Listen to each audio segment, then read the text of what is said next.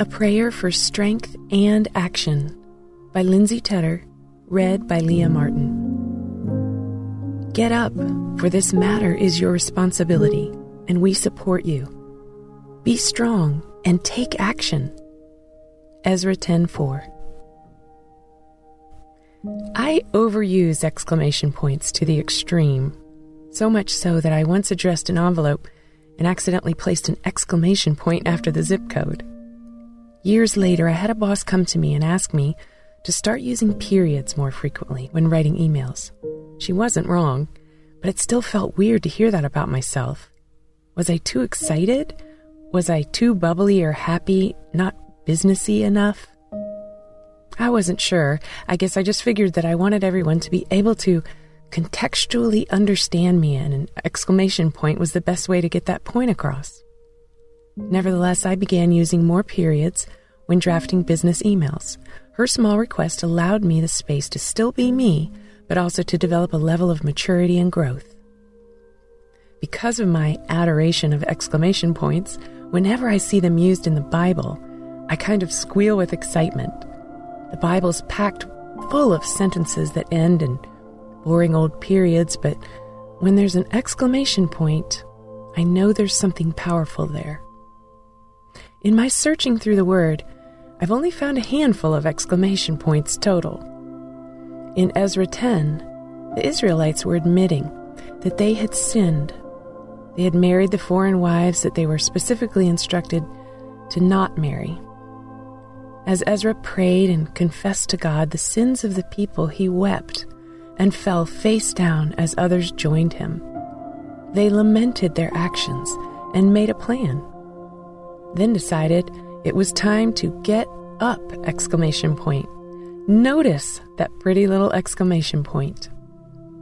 They were admitting that this matter was their responsibility, and they were there to support each other. The charge to be strong and take action is twofold. We aren't called to only demonstrate strength. We're also called to take action. And right now, in this uncertain season of immense changes, we're to be strong and take action. And action can look different to every person we know. For some of us, action is staying home and protecting our family and loved ones. For others, our action is continuing to work at our essential jobs, serving the community by providing health care, food, or housing. Whatever action may look like in your life, we're called to be strong and take action. Let's pray now to be men and women who are, in God's strength, strong, taking action in the places He calls us. Thank you, Lord, for equipping me with your strength, a strength I don't deserve and could never be capable of on my own. Thank you for carrying me when I'm weak. Thank you for holding my hand when I'm too scared to take the next step. Thank you for lighting the way in my bleak darkness of my reality. Thank you for the instructions to be strong and take action. I know that these two go hand in hand. I know that I must not only be strong, but I must also take action. Thank you for that strength that motivates us into action. I know that without action, I'm simply stuck in a holding period. I know that without action, I am simply stuck. Lord, I pray to be like Ezra. I know that I am sinful.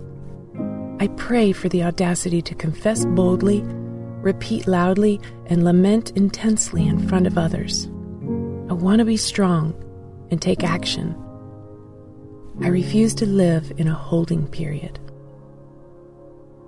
I pray that you equip me with your strength that can carry me into action, and I pray that I can use a whole lot of exclamation points to describe how amazing you are. Thank you, Lord, for designing me to be exactly who I am. Thank you for your strength that leads to action, especially in such uncertain times. Amen.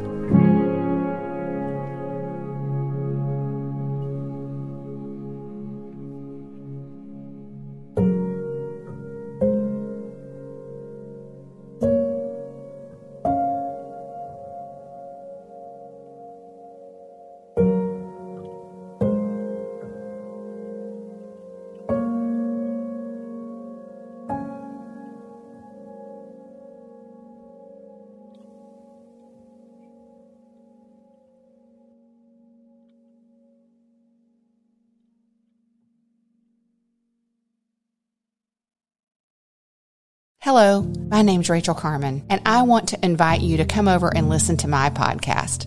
It's called Real Refreshment.